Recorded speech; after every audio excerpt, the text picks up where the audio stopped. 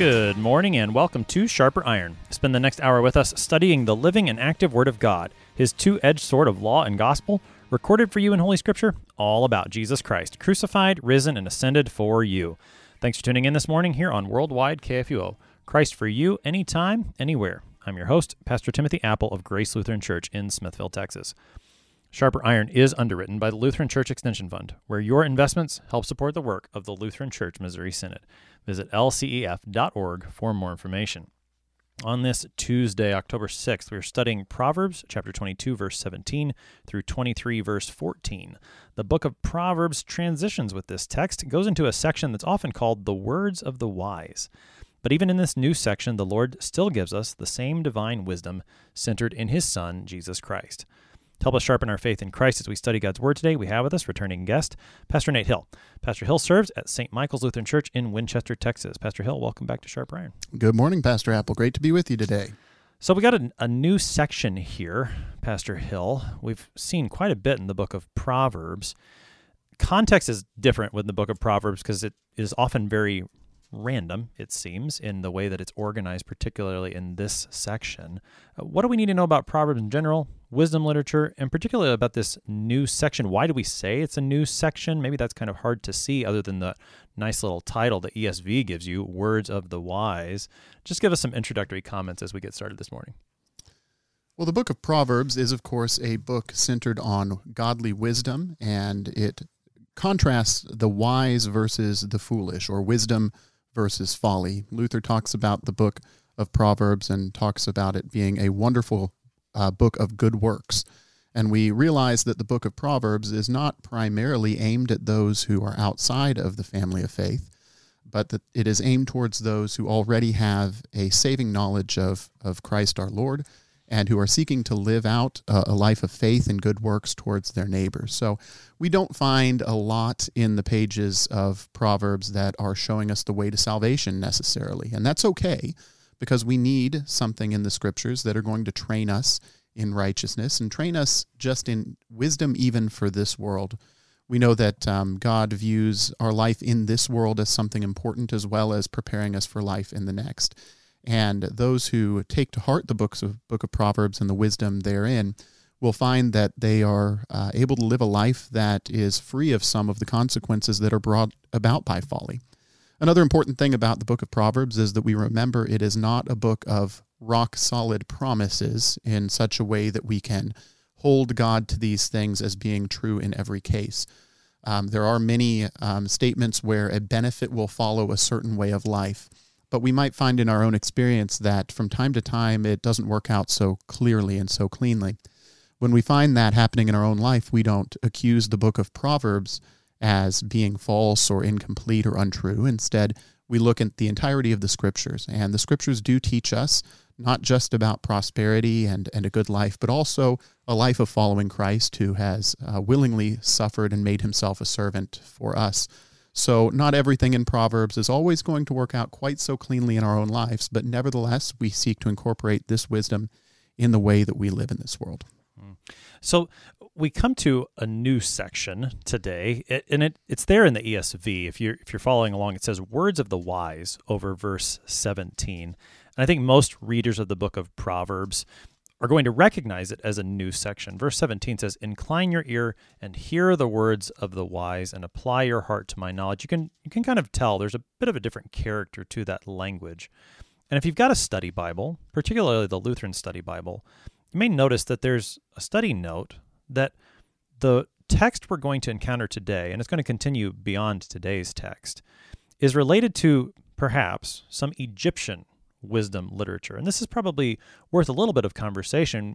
Throughout this study, we've been saying Solomon wrote or Solomon says. Well, how is that true here? What's that relationship? Take us into some of those issues, Pastor Hill.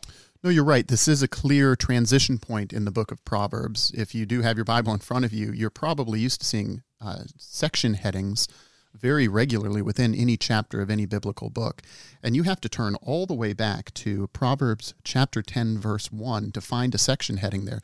Honestly, I haven't looked this up, but it may be the longest section of the Scriptures without an intervening editorial section heading. And the section heading at chapter 10, verse 1 is the Proverbs of Solomon, which are a bunch of two-liner pearls of wisdom that go for chapters on end.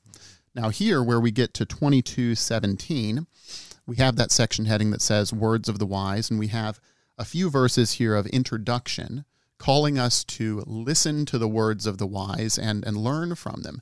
We think what's happening here is most likely that Solomon is doing exactly what he calls us to do. Solomon has gone out and sought wisdom from wherever it may be found, brought that wisdom back together into a compilation here, edited and changed some of that worldly wisdom to reflect perhaps what God might say on an even deeper level, and then under the Spirit's guidance, written it down for us here. Now, the study note that you mentioned down in your Lutheran Study Bible, that's on page 1034 if you've got a study Bible, will call to mind a book or an ancient writing called The Wisdom of Amenemope. I was going to let you say that first so I didn't have to pronounce it. I am probably wrong, but we're going to go with Amenemope today. Amenemope was an Egyptian, and some have observed over the years that this section of Proverbs and the wisdom of Amenemope as an ancient written document have a lot in common. The question has always been, who borrowed from whom? And we would think the more pious answer might be that, well, Amenemope must obviously have borrowed from Solomon. Well, more recently, as we've learned more historically, archaeologically, it's very likely that the wisdom of Amenemope was written perhaps a century before this section of Proverbs. Now, the question is, should that bother us? Does that cause us to doubt the text or have any sort of worry?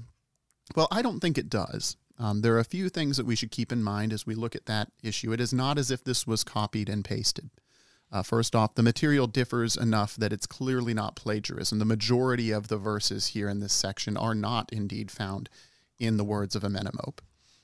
We also would know that this was Solomon's task, to seek wisdom where he might find it, and many of the things that do have parallels in the wisdom of Amenemope have been updated slightly or given Solomon's own editorial flair and his own imprint. Like I mentioned earlier, it says in the opening words of this section that we're instructed to hear the words of the wise, and that doesn't come across very well in English, but that's a plural, the wise being plural of the wise people. So it would make sense, again, that we should listen to multiple sources of wisdom. And I do think that we can just have in mind that wisdom itself is somewhat built into creation in the sense that one gains wisdom through experience. When one lives their life in this world and makes a foolish choice, oftentimes the consequences will follow and they will gain wisdom from having that experience. The truly wise learn from the experiences of others, learn from the mistakes of others instead of having to learn from the mistakes of yourself. And we might also learn from the positive wisdom of others than ourselves. So we shouldn't be looking at wisdom generally as if it is something that only comes to us through divine revelation in the sense that the Word does, but that it's also something that to an extent is ascertainable in a natural knowledge within the world that God created. Now, of course, God's wisdom and his unique imprint on it in his Word is higher than any human wisdom. But we shouldn't be surprised that perhaps Amenemope or many other people out there could have had insights that would be very similar to the ones that Solomon might have, or they might have played off of one another and improved upon the content of another source. We've noticed this all along in the book of Proverbs, that often the wisdom that Solomon will write or compile is very similar to wisdom that you might have heard from Benjamin Franklin. A penny saved is a penny earned. Right. Or I don't know if this is Benjamin Franklin or not, but a stitch in time saves 9. Those are just the two things that come to mind right away. I don't know why, but hard work is important. And that's in the book of Proverbs too. And oftentimes it's ironic when you look at when people think what's in the Bible, they'll think that those things are in the Bible when in fact it was Benjamin Franklin's quote or maybe Mark Twain, or it's from Aesop's Fables or another Greek philosopher, that this worldly wisdom, when it comes to the way that the world works, it can be observed and seen simply by living as a part of this creation that God designed. And that doesn't need to cause us to doubt the inspiration or the inerrancy of the Scriptures. It doesn't need to cause us to doubt the source of the Scriptures by any means. It should, I think, lead us to understand that Solomon is giving us the real foundation of that wisdom here in the Scriptures. And the way that Solomon will continually talk about this throughout the book is he brings up the fear of the Lord, that's where the true beginning of wisdom is. That's what makes the book of Proverbs unique and distinct and more than a Menemope or Aesop or Benjamin Franklin or Mark Twain, is that the book of Proverbs always is directing us back to the fear of the Lord, even as we're living out in these very practically wise ways. Right, and it is important that we discern the difference between the two. I had not long ago heard someone with great confidence attribute the saying that if you feed a man a fish, you feed him for a day. If you give a man a fish, you feed him for a day. If you teach a man to fish, you feed him for a lifetime. I think I got it straight finally. Yes. And then and emphatically said, just like Jesus said, which indeed are not the words of Christ. That's right. And we need to know both. Is it wise that we would teach people to provide for themselves? Of course.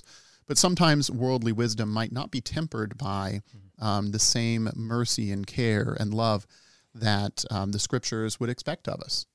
That particular bit of wisdom, if we take that to the furthest degree, then all of a sudden we might grow cold towards the needs of others, for example. So we need to know which is which, and I think we need to do probably what Solomon himself did as he takes in all the wisdom from the world. He filters it through what he knows of God's Word, and of course he has the advantage of the inspiration of the Spirit in this case. Yes. But filters what he knows through his lens, his understanding of God and the unique qualities of God in this world. Mm-hmm. Let's go ahead and take a look then at the words of the wise as we've got them today. We've got about half of the words of the wise for this section, not all of it. There's going to be more coming. So we'll read, well, I know we talked about this a little bit beforehand, Pastor Hill. I'm going to go ahead and just read the introduction before you get into the sayings. So this is Proverbs 22, verses 17 through 21. Incline your ear and hear the words of the wise, and apply your heart to my knowledge, for it will be pleasant if you keep them within you, if all of them are ready on your lips, that your trust may be in the Lord. I have made them known to you today, even to you. Have I not written for you 30 sayings of counsel and knowledge, to make you know what is right and true, that you may give a true answer to those who sent you? All right, so that's the introduction to this section. Before you get to these 30 sayings, Solomon gives this introduction. He starts with, incline your ear, hear the words of the wise. A lot of this sounds somewhat similar of an introduction to what we encountered in chapters 1 through 9, where Solomon's talking to his sons. He's inviting them into this wisdom. From this introduction, Pastor Hill, what stands out? What do we need to pay attention to? The first thing I think we would notice is that wisdom is a lot like, I'd say almost like sociological research. You hear a sociological research study and you say, I knew that already. Why do I need to pay attention, right? Yeah. As if they're proving something everyone already knew.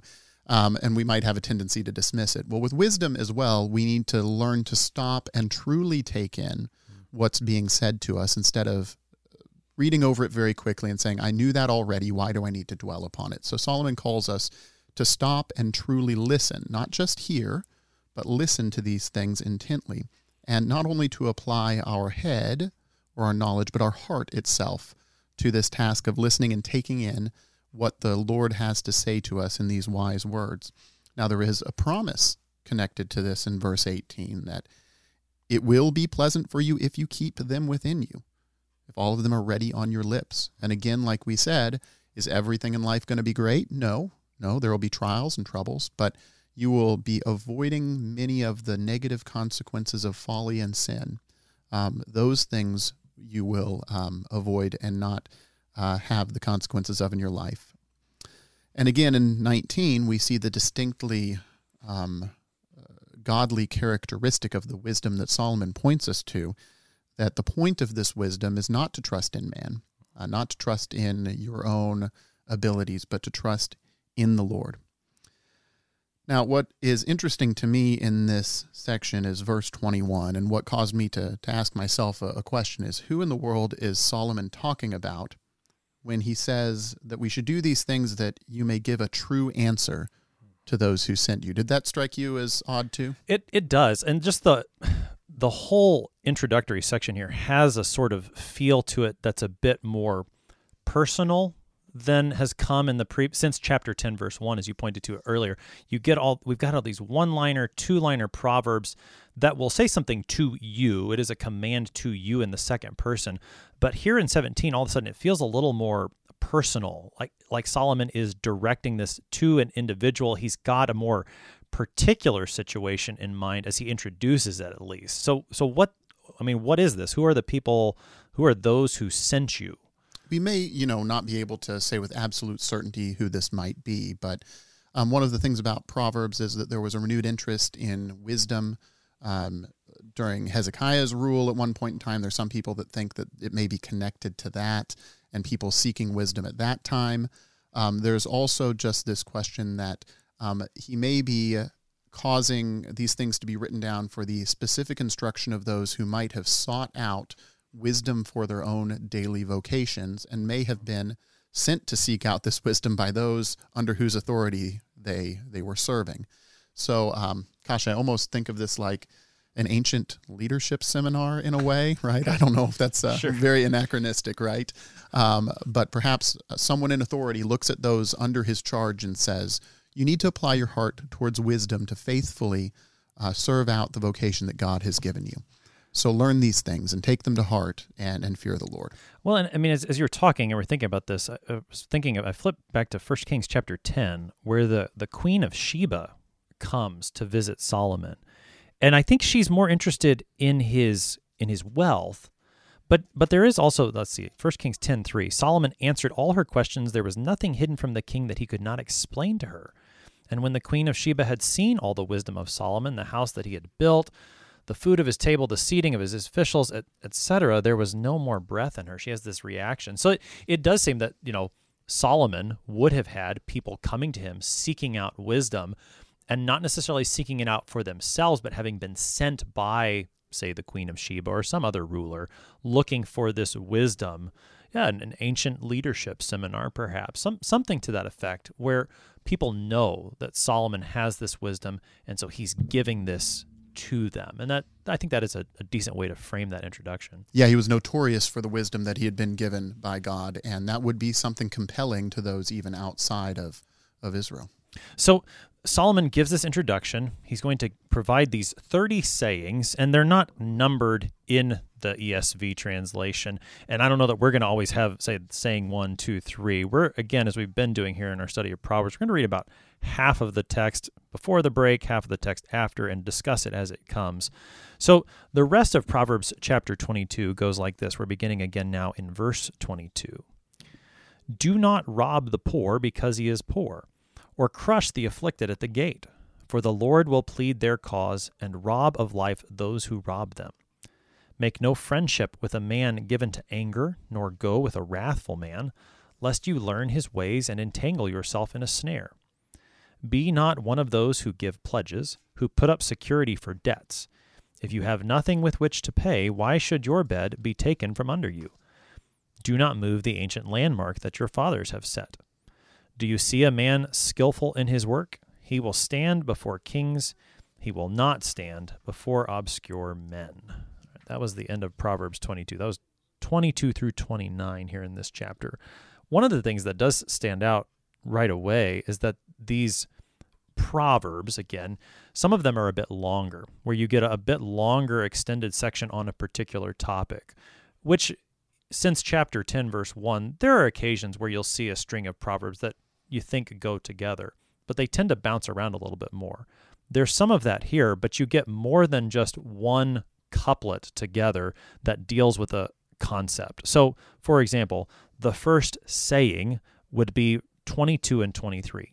Do not rob the poor because he is poor, or crush the afflicted at the gate, for the Lord will plead their cause and rob of life those who rob them. Now, we've seen Solomon talk about the way that the poor ought to be treated previously. What's the wisdom here in saying 1? Well, the wisdom here is to stand in stark contrast to what a worldly wisdom might say. And the worldly wisdom might say that you ought to climb all over those that you can take advantage of, because how else will you press your own advantage for your own good? And that worldly wisdom looks only at dynamics of power, and it seems clear that, well, if I have a place of power and wealth, I can take advantage of the poor because there's nothing they can do to get back at me. It's not going to come back around to me. And the thing that the worldly man has failed to incorporate into his calculus there is that there is one who is powerful, whose eye is upon the poor and upon those who are powerless. And that's what's reminded to the reader here, is that ultimately God is a God of true justice. And we're seeking justice, it seems, even more. We have our ears attuned to justice right now. And we have people who are longing deeply for justice over various situations and who are becoming quite dissatisfied because they don't feel that they're finding it in this world. Well, the answer to that is not to take justice in our own hands. The answer to that is to rely upon the ultimate justice of the Lord, which is sure and certain, to know that the Lord will vindicate the weak. The Lord will vindicate the poor who have been trampled upon. Now, a couple of interesting things about this saying, too, is there's a location that we're said not to rob the poor at or crush them at. It says, don't crush the afflicted at the gate. I had to look into that. Why would it matter where they're at? The gate to a city was often a gathering place for those who were powerful and influential. It's almost as if, and this will come back later in this section, in the next section we'll read later today, that you've got a person in the company of the powerful who doesn't quite fit there. That this would not be the place for the weak or the poor to be gathered in this circle of well-regarded, powerful people. And here I think we're almost setting the scene for what will come a bit later. Okay. The other thing about this is verse 23, that the justice that God is going to give doesn't seem to be proportionate to the crime, does it? The poor person is robbed, presumably, or afflicted in some way or crushed. And yet it says that if you take advantage of this person and rob them or afflict them, then what's going to happen to you is that your life will be robbed from you by the Lord. There's a increase rather than a proportional response here. And that might strike us as unjust, but again, we're called back to the theological reality that the wages of all sin is death. Each and every one. God's rules function differently. It's not a matter of, I did a certain number of bad things, I was punished for them, now I'm off the hook. It's that the wages of sin, even the small ones, is death itself. So the answer for someone who realizes, man, I robbed the poor, I did crush the afflicted, the answer is not to take your lumps from God. The answer is repentance and turning to the Lord for forgiveness. The theological reality is certainly there. And I think, too, there's a reality there from an earthly perspective that perhaps the one who had robbed the poor doesn't realize. That do not rob the poor. Why? Because he's poor. And if you take what he has, what does he have left to live on? Just from a very practical perspective. As I was reading it, I was reminded of the parable that the prophet Nathan tells David. I was just thinking that, yeah. On when he catches him in his adultery and his murder, and the parable goes that the prophet Nathan imagines a situation for David where you've got a rich man who's got tons and tons of sheep, has a visitor come over, and instead of taking one of his own sheep and preparing it for his guest, he goes to his neighbor who is poor, has one little ewe lamb who's very precious to him. He treats that lamb like a child, and the rich man takes that one lamb and slaughters it. Now, Nathan uses that to make the point of what David has done in committing adultery with Bathsheba and murdering her husband Uriah.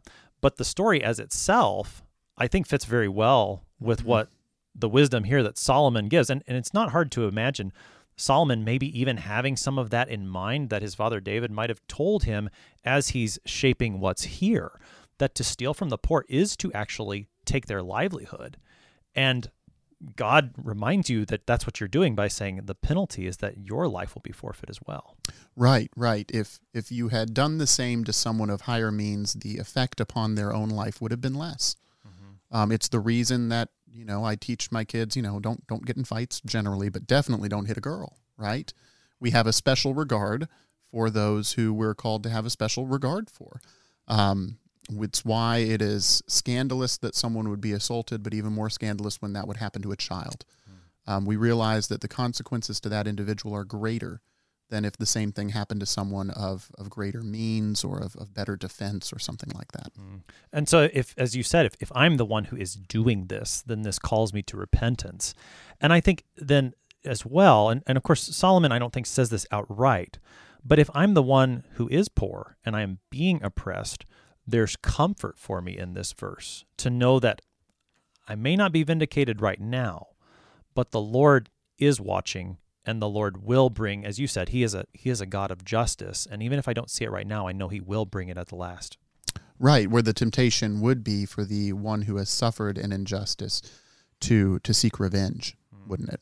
And that's an easy trap to fall into, to find others who have suffered the same thing, to go out in anger against the one who has hurt you. But it's not what God calls us to do, not clearly here, and clearly this is brought into more focus in the New Testament, where Christ teaches us to turn the other cheek when we've been struck, and to wait upon the vengeance of the Lord, and that should be enough. Yeah, I think Christ's words will come back as we continue here, but we're up on a break right now. You're listening to Sharper Iron here on KFUO. Going to take that break, but we'll be right back. Please stick around.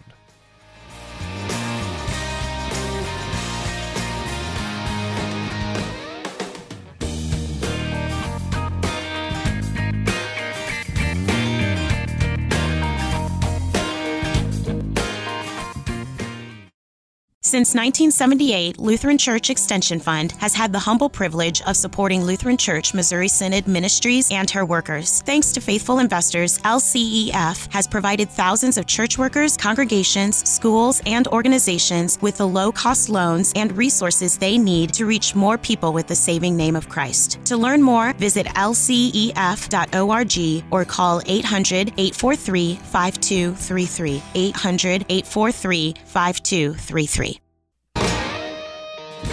Welcome back to Sharper Iron. It is Tuesday, October 6th. We're looking at Proverbs 22:17 through 23:14, the beginning of the words of the wise. We've got Pastor Nate Hill with us. He serves at St. Michael's Lutheran Church in Winchester, Texas. Just a reminder that if we miss something you really wanted to hear more about, give us a call, leave a message at 314-996-1542. That's the listener comment line. Or send an email to kfuo@kfuo.org. Let us know what you want to hear more about. And I'll be recording some short podcast material, extra bonus content that'll come out online or wherever you get your podcasts so that you can have your faith in Christ sharpened. Pastor Hill, we didn't make a ton of progress to get started, but that's okay. I want to look at the next saying before we move on to the rest. So 22 through 23 is saying 1. Saying 2 starts in 24. Make no friendship with a man given to anger, nor go with a wrathful man, lest you learn his ways and entangle yourself in a snare. We've heard Solomon talk about this previously too, that you need to be careful who you hang out with. Yes, I think that's advice that in general form just about every parent has given every child. And of course, every child will rebel against that, it seems, and say, no, Mom, no, Dad, I can hang out with this person just fine. Besides, you've raised me to be such a good Christian young man or woman. Don't you trust me that I'll do the right thing? I hear those words ringing in my own ears, and I'm sure they will ring in my children's ears at some point as they grow up too. But God is reminding us here that in a relationship between two people, a relationship of friendship or just being in one another's presence, there is always a dynamic of influence that goes on within that relationship. And it always is going at least one way. It often is going both ways as well. But we would be a fool to think that we can be around someone who has really terrible habits and examples and it affect us in no way whatsoever. And this example here of a man given to anger or with wrath, is that those things will take root in your heart most likely, and you'll begin to resemble that person you've been with. So we have to ask this question then, is God advocating that we just ignore certain people and we aren't around them and we cut them out of our life and we just go on with our day-to-day life without them as an influence? Well, maybe. It depends on the situation, doesn't it? At the very least, we ought to realize that we are susceptible to the influence of that person, and we ought to make sure that if we are to be close with them, we're seeking to influence them in a positive direction.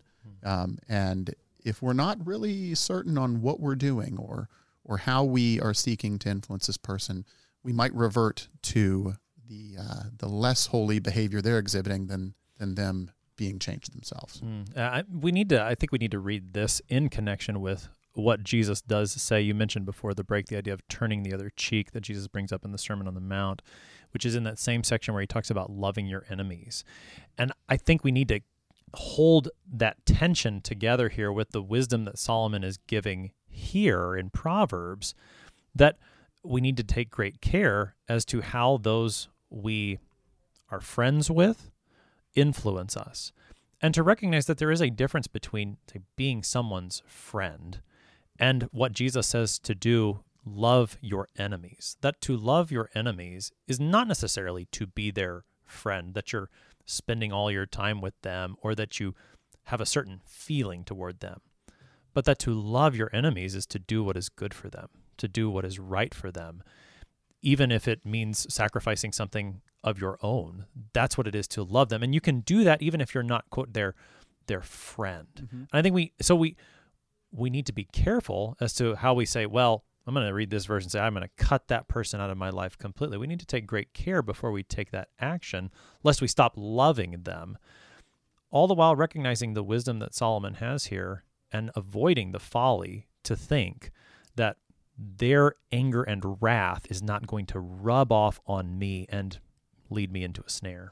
Right. I think when we look at wisdom, like we said, the promises there are not always, universally true all the time. And in some ways, I guess we might go so far as to say the guidelines maybe aren't quite so rigid as well.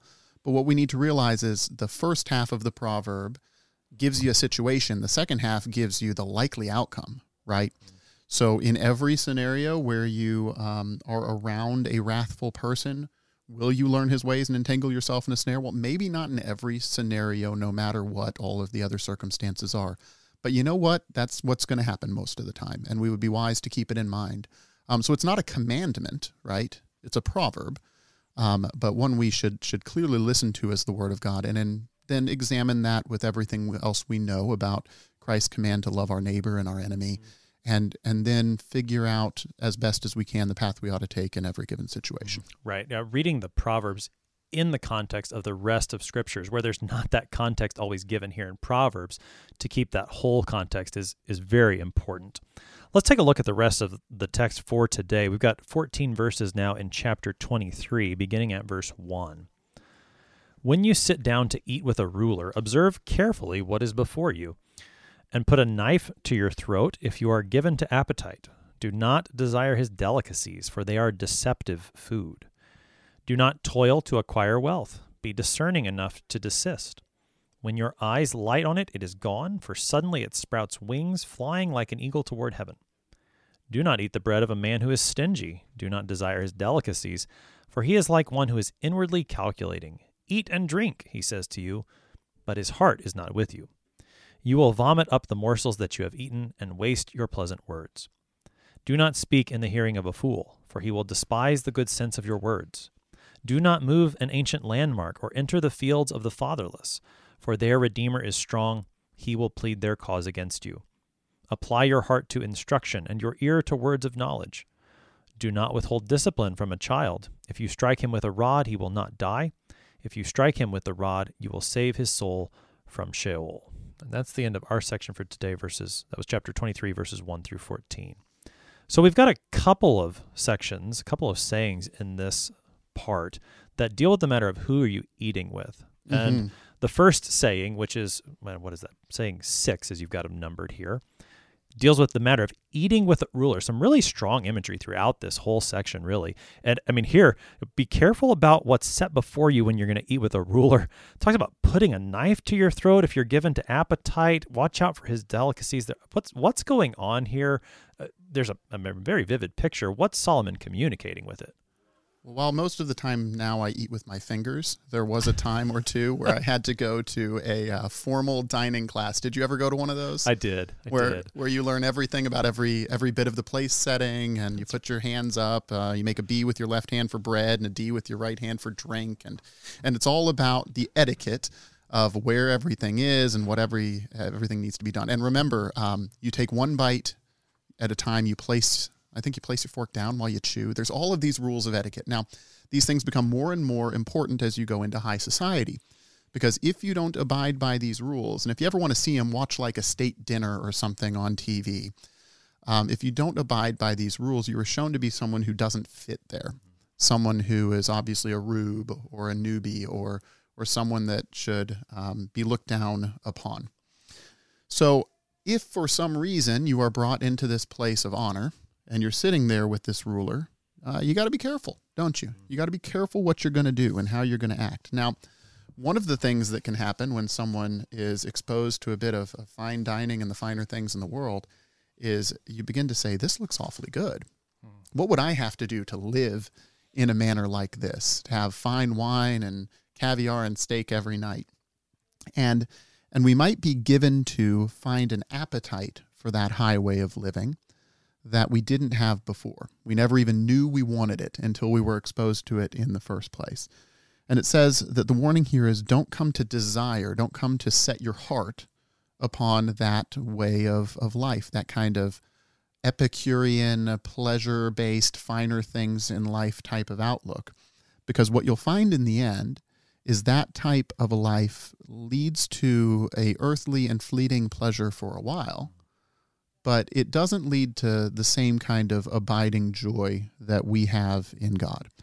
And he'll move on in these other sayings to talk about this idea again. But the notion is that if that's the way a portion of the world lives and you become enticed by it, just know that it's a mirage in many ways. And that's not where you should set your hope. And you should be careful when you trot in those areas. I wonder, too, if part of the mirage that's there is that this food that's being set before you may not be given with pure motives. Yes. That the scene that comes to my mind, are you familiar with The Lion, the Witch, and the Wardrobe by C.S. Lewis? Indeed. The scene that comes to my mind is where Edmund meets the White Witch, and she offers him Turkish delight, yes, this fine food, which ends up being the tool by which she enslaves him. And I wonder if that's maybe part of what's going on here too with Solomon, is to recognize when you're brought into the company of someone who's more powerful and they're offering you gifts, they may not have the pure motives that you think they do, that they're actually giving those things to you because they think they can get something even greater out of you. And that's part of the mirage as well. Not just watch out for trying to get up to that sort of high society yourself, because it can be an empty way of life, but also watch out because those who have it are trying to keep it for themselves, and they may not be so keen to have you there with them, and what they're giving to you is really deception. Indeed, and that comes up, I think, a few verses later in this saying 8, as it's labeled here, Proverbs 23, 6 through 8, because again, we're set back at a time where you're envisioning yourself at a meal, and it says, do not eat the bread of a man who is stingy, do not desire his delicacies, for he is like one who is inwardly calculating. Eat and drink, he says to you, but his heart is not with you. You will vomit up the morsels that you have eaten and waste your pleasant words, meaning that he's sitting there calculating the entire time what you now owe him. This is probably not as great of an illusion, but we've been into the Mighty Ducks movies again in our household. And I think it's Mighty Ducks D3, where the older players invite the younger players out to a fine meal to dine, and they are just scarfing everything down. And all of a sudden, the upperclassmen leave, and the bill is left with the freshmen, who have to then wash dishes to pay off the bill. I mean, it's a silly example, obviously, but this notion that you think you're eating for free here, and something will be owed whether it is some sort of allegiance or whether it's some sort of payment, that the situation might not be exactly what you perceive it to be. Both of these conversations, when you take them out of the realm of wealth and maybe put them in the realm of power, remind me somewhat of the promises that politicians might make. Oh, man. Are we going there? Woo. Well, we don't have to go too far, but just to recognize that when a politician makes a promise, is he making the promise because he really wants you to have it, or does he want your vote? Right. So that he can have the power. And I mean, I don't always know, obviously, but I think the warning that Solomon speaks here concerning the deceptiveness of who's eating with you because of their wealth, also with the idea of power, I think it fits as well. We are in an election year. We don't have to go far down, but I think the observation holds. Well, I think the question is his heart with you, or is her Right. heart with you? That's there. And we are called to make, snap judgments a lot of times based upon what people say and what we perceive to be sincerity. And those things are very, very difficult to work through a lot of the times. But there are clearly times when people will go to a group and tell them what they need to hear and have no real allegiance to what they have said or promised to that group of people. And as Christians, we should be careful about that, that perhaps some people might treat us in the same way. Putting both of those, when you think about the abuses of both of those situations, I think it highlights all the more the truth that our Lord Jesus eats with us. Think about, I know in the Gospel of Luke particularly, and it's really throughout the Gospels, who Jesus is willing to eat with is a big deal. Mm-hmm. And to recognize that when Jesus sits down to eat with you, he's not being stingy. He's not the ruler who's out to get something for himself, but he's actually out to give something to you in all of his generosity. He's not calculating what he can get out of it or how you're going to have to pay for it later. It's purely a gift. And granted, that takes us beyond Proverbs, but I think that's sometimes what Proverbs invites us to do, is to recognize how this is the way the world works, and be careful in your worldly dealings, but then recognize the great contrast in the grace that you see from what Jesus has done. Absolutely right.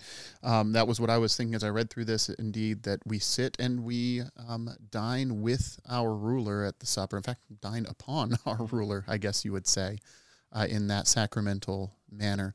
And again, he's not the one who is stingy, but the one who is generous in grace, and the one whose heart is with us. When he says to us, eat and drink, he means it. He means it freely, just as you were saying. And a greater contrast could hardly be had.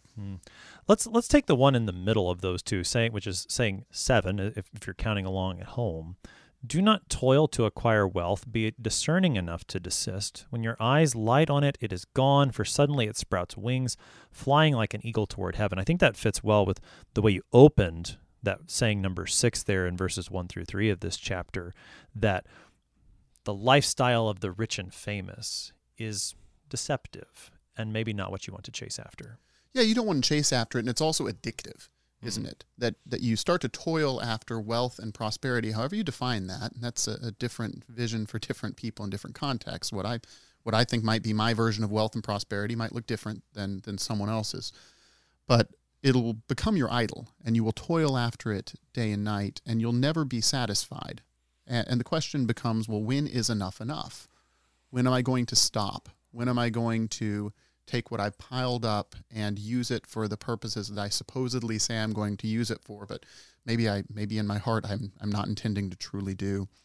At some point we have to realize that wealth or income or any of these things are not evil, but they're evil when they become our idol, and that we shouldn't just toil after them for their own sakes, but for the sake of what we can do with them to love our neighbor and to provide for our families and to enable the spread of the gospel to take place in the world, to support the things God would have us support.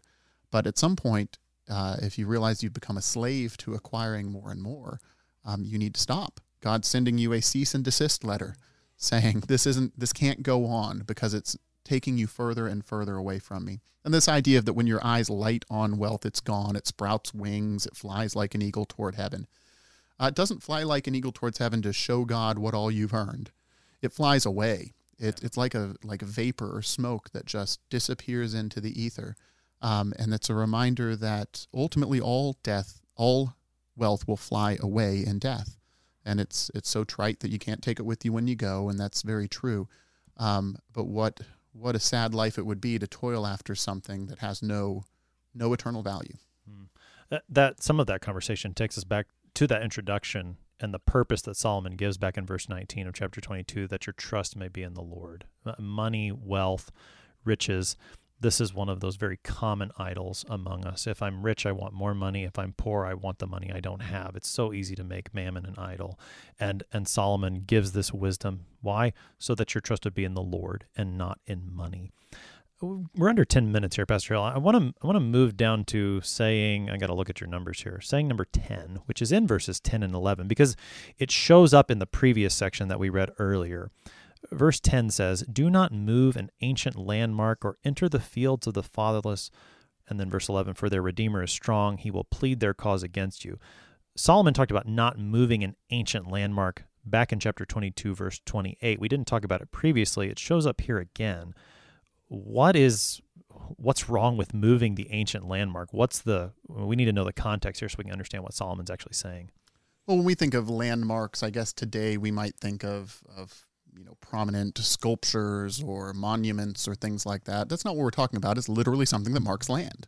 It is a marker to know the boundaries of a place. So we might say, don't dig up and move the surveyor's spike. You've found that surveyors will take a spike and pound it into the ground. This happened at our church, actually. Some property next door is getting sold. The surveyors had to come and pounded a spike into our parking lot. I don't know if that means we're losing a part of our parking lot or not. But the idea is that if something has been set as a location from which to judge who has what and what is rightly whose, it's set as a boundary, and that if you in deception seek to move it and make it look as if something is yours that belongs to someone else, again, you are trying to deceptively take something that's not yours. It's clearly an act of theft and a stealing. And who's going to do something like this? Well, someone who has got their mindset on worldly goods and acquiring more of it. Who's going to do this? Most likely the powerful over the weak, again. And who's going to do this here? It says, don't enter the fields of the fatherless, right? Don't go after those again who now the field is the thing to provide for them rather than the father who was taken from them. That's their only lifeline, so to speak, economically. Out of your power, don't take from the weak. Again, their Redeemer is strong. He will plead their cause against you. There is justice in the end. Yeah, very similar thought to where we started of don't robbing the poor. God is watching. He will vindicate. Got about 7 minutes here, Pastor Al. I want to move to the last saying that is here for our consideration today before we wrap things up and try to connect this to our Lord. So 13 and 14 go together. This is saying 12. Do not withhold discipline from a child. If you strike him with a rod, he will not die. If you strike him with a rod, you will save his soul from Sheol.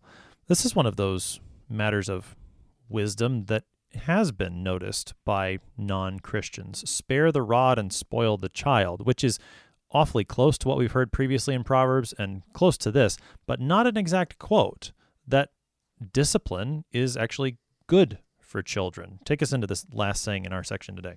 Right. So again, remember this is Hebrew poetry, so we're saying the same thing in multiple ways, right?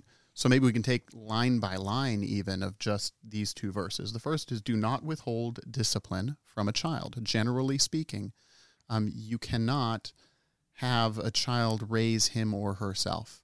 They will turn into little wild banshees that just run around and live as they please, and it won't work well for anyone. And the person that you're hurting by that is the child, him or herself.